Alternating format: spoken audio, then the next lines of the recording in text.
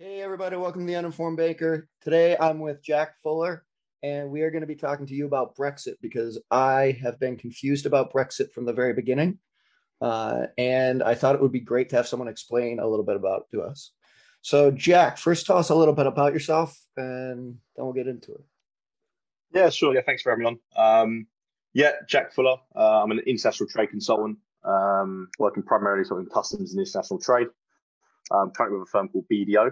Previously of that at KPMG and Deloitte.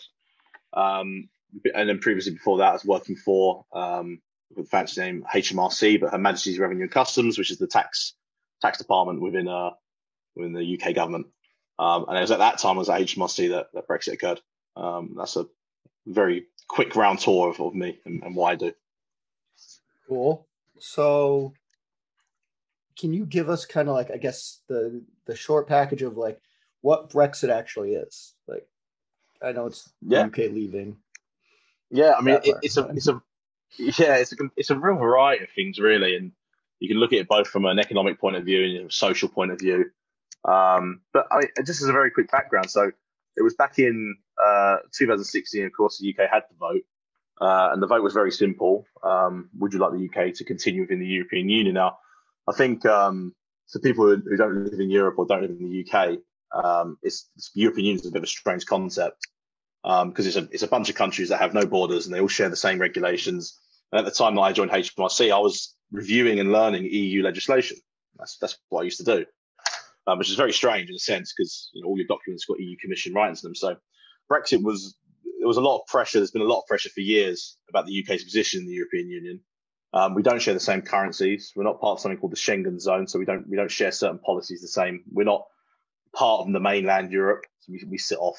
So Mhm. culturally, we're very different as well. Um, some people call us don't like the Brits, some people like the Brits, but we're very different to your sort of central land Europeans. Mhm. So it's always been something since we joined the European, what was the European Community at the time, which then sort of formed into this super state European Union as you know it today. There's just always been a sort of slight distaste. We have elections here in the UK for both Parliament, which is very similar to what we have in Canada, and the European Council. Now, no one ever turned up for the elections for the European elections. No one ever voted in them, really. I mean, the turnout was something like, I mean, I'm going to guess, but it was something in the around 20% range. Not even that, really. Wow. Yeah, it wouldn't even register as a valid vote in an election, which is no one really cared about it. No one knew about it. People used to be voted into the European Parliament. It was, and they used to go there and represent the UK. But in real case, the UK didn't have much power in the European Union. In a sense, we got quite a lot of voting power, but the problem, the way it works, is that our priorities never went ahead because again, we're not centrally European. Germany, France, Italy, Spain would all Yeah. vote together on a lot of issues, and nothing ever really went the UK's way in the EU. So that was building for quite a long time. At the time, there was a party called the UKIP. What I would say is and it's really interesting when it comes to US politics, but the very early days of this sort of pseudo right wing sort of look at the world, sort of your Trump-esque sort of look at the world, and that sort of way you view things in the world. And it was something called UKIP, and you may have come across someone called Nigel Farage. Trump was actually invited on stage for a couple of events. Mhm. And he led this. He's been doing this for 20, 30 years. UKIP has been around since I was a kid. It's not like it came out of nowhere. And they just built more and more momentum. They started winning the European elections, but because no one turned out to vote, no one ever voted against them. It was only the people who really didn't like the European Union that started voting. So Mhm. that started coming through, and then you can find all these funny videos of Nigel Farage berating the European Parliament and calling people wet rags and all these British insults. And he become a star, really. He was never an MP. He's never a politician, but he did lead the UKIP party in the European Parliament. So he was never a parliamentarian. He never entered the House chambers. Mhm. He became extremely popular. David Cameron at the time was the Conservative PM. He felt pressure. The Conservative Party leaned slightly to the right, so a lot of Eurosceptics, we call them in the Conservative Party. Mhm. And he sort of folded and said, "Okay, let's do a referendum," because I guess his position was slipping away. He wasn't going to win the next election potentially, although I think they were. So a Mhm. lot of people he's sort of gone out in disgrace over this because he defines his premiership. And no one expected it. I mean, I quite like gamble, and no one was expecting it. And I remember seeing the odds the day they announced the vote back in 2015 because he had a year to do the campaigning. And the odds for Brexit was something like 9-1, something like that. And I remember seeing Trump at 33-1. I wish I put 5 on it at that time.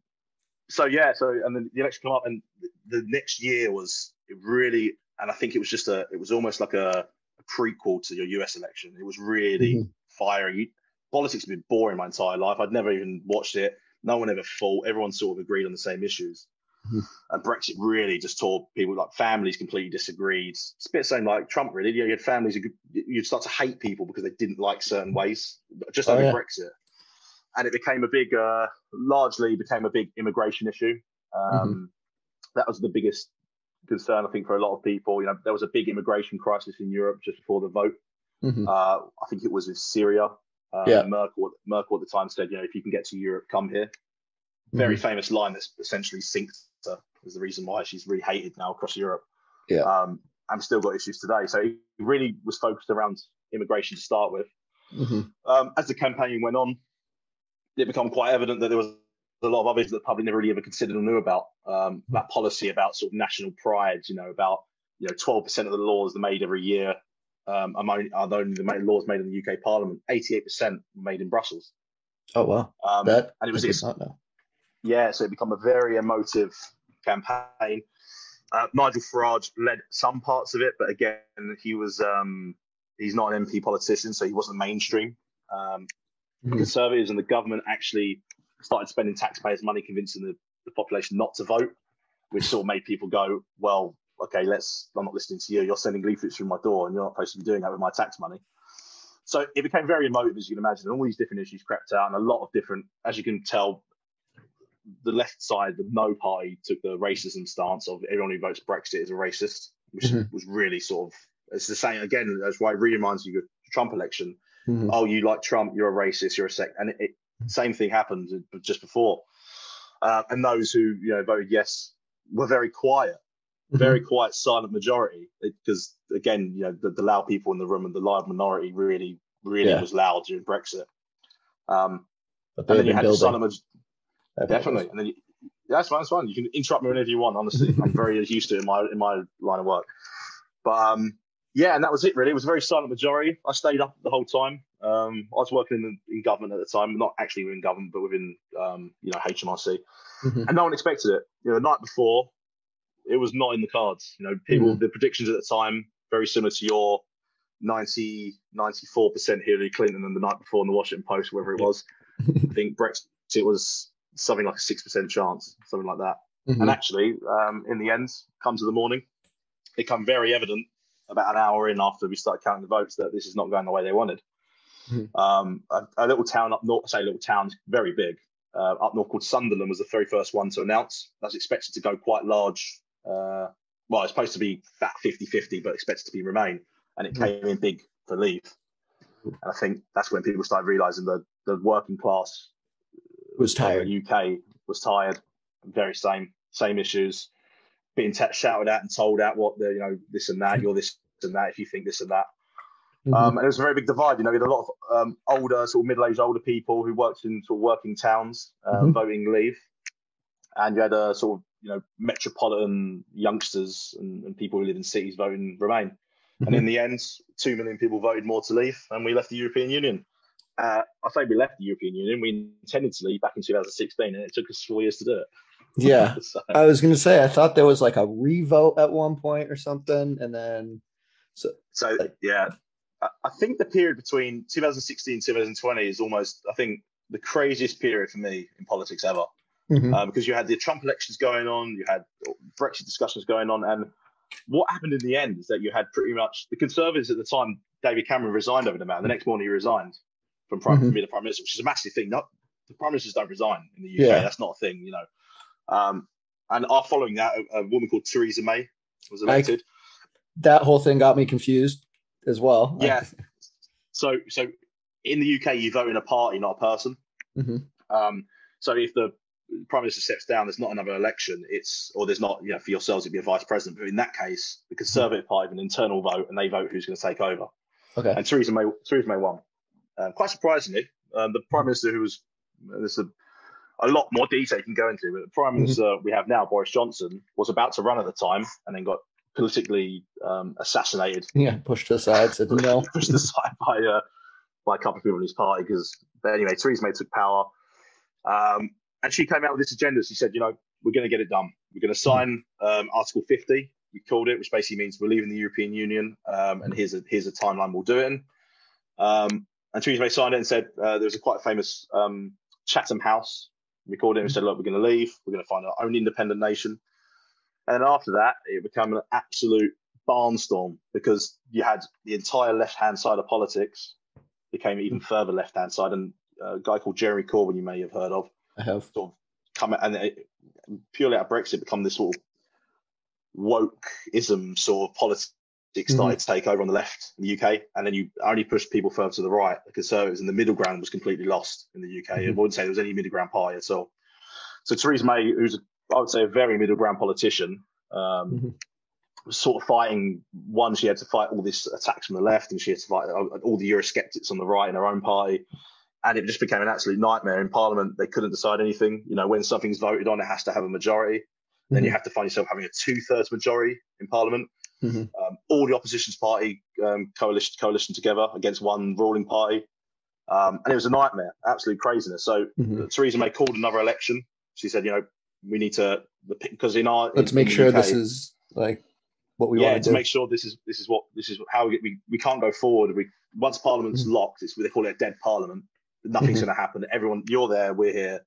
Well, we have that a lot in the US. Yeah, of course, yeah. But we do another election. And we call another election, and you go out and you say, look, this is what I'm going to do. If the people vote for it, then Parliament respects it, regardless what you campaign for. And that's what happened. And even more annoyingly, Theresa May lost her majority in Parliament, or she might have. No, I can't remember actually. She may have just had No, she didn't lose a majority. Sorry, no, she did. Sorry, yeah, she lost a majority, and she had to. And this makes it all double complicated. And this is why Brexit is an absolute nightmare. But she lost a majority and had to. She had to sign up with what we call the DUP. Now, the DUP are the Democratic Unionist Party, Northern Ireland. They're the ruling party in Northern Ireland. Some quite conservative views, I would say, more conservative, most not too extreme. So they ruled Northern Ireland, and Northern Ireland itself is a whole different talk. You can have massive political issues.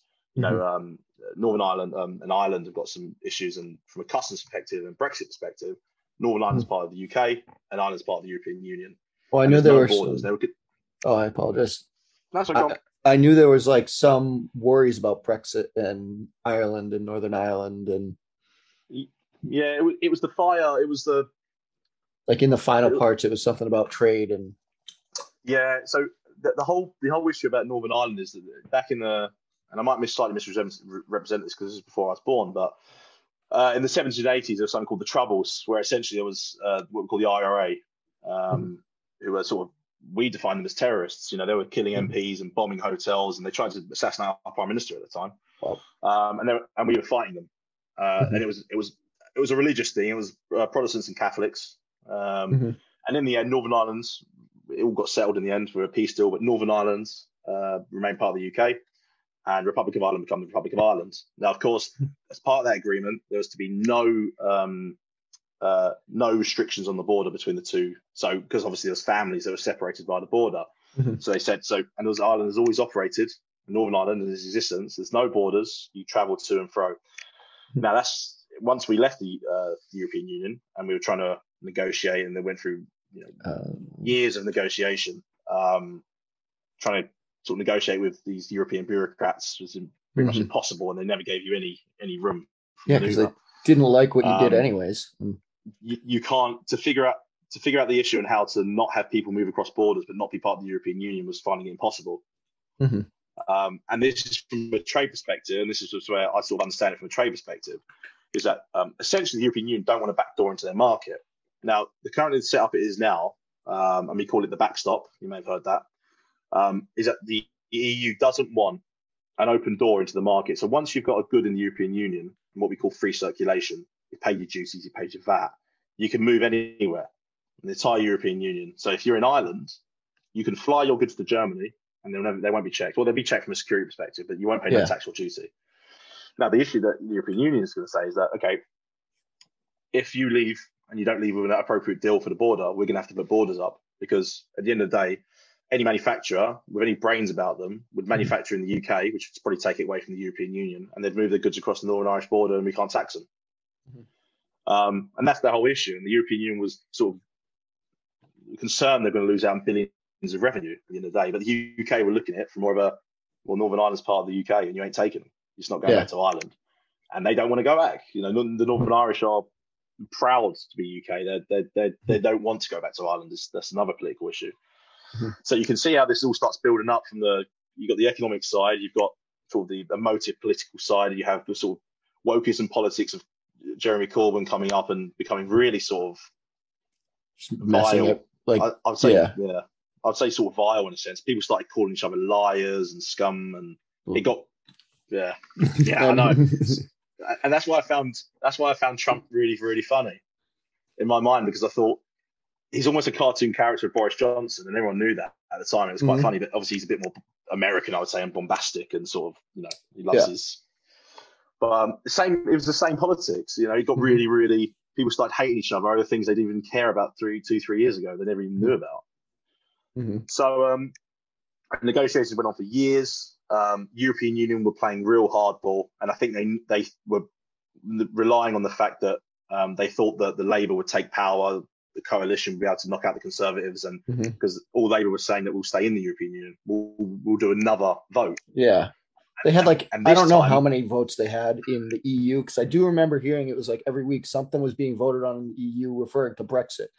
And I didn't know if it was just economic things one after another. Like, all right, we got to go over fisheries. So, I mean, that was a big thing, like fishing rights or something. And it was actually Margaret Thatcher. So this is the whole issue again, the European Union. So it's sort of come under the nose of the UK population, because the European Union was called the European Community, and it was a trading zone, nothing more. That was all it was. We trade goods and services. We won't put taxes and what we call VAT. I think you call sales tax.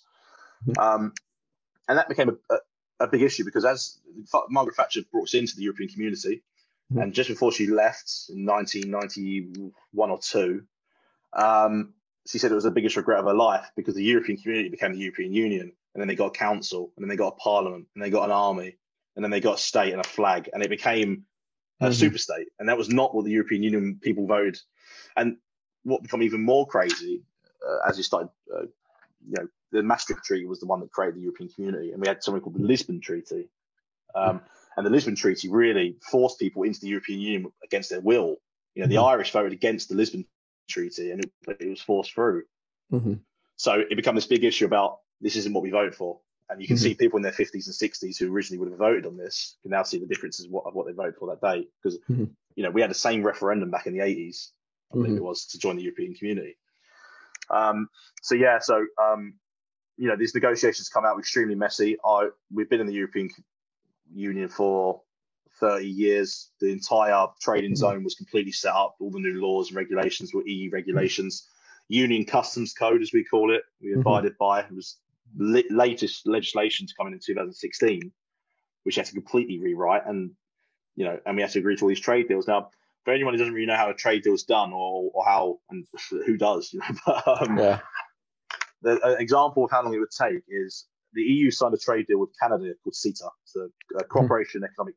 I can't remember exactly, but it's called CETA, and that came in 2016, I believe, or 2018. I can't remember quite, but that took 8 years to negotiate. They weren't so wildly entangled as well. You know, Canada, it was all new issues, and whereas for the UK, it was like, okay, we've got 3 years to do it.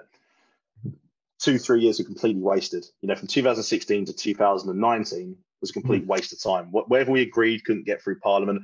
We did have a deal that no one liked. Then we had another deal that no one liked. And then there was talks about another referendum, and then Parliament were voting more. And the Europeans were sitting back and probably just smiling and laughing, because they thought, okay, they're going, this is going nowhere. It's taking too long. And hey, everybody, thank you for listening. Due to editing, we're going to be breaking this interview up into a few segments.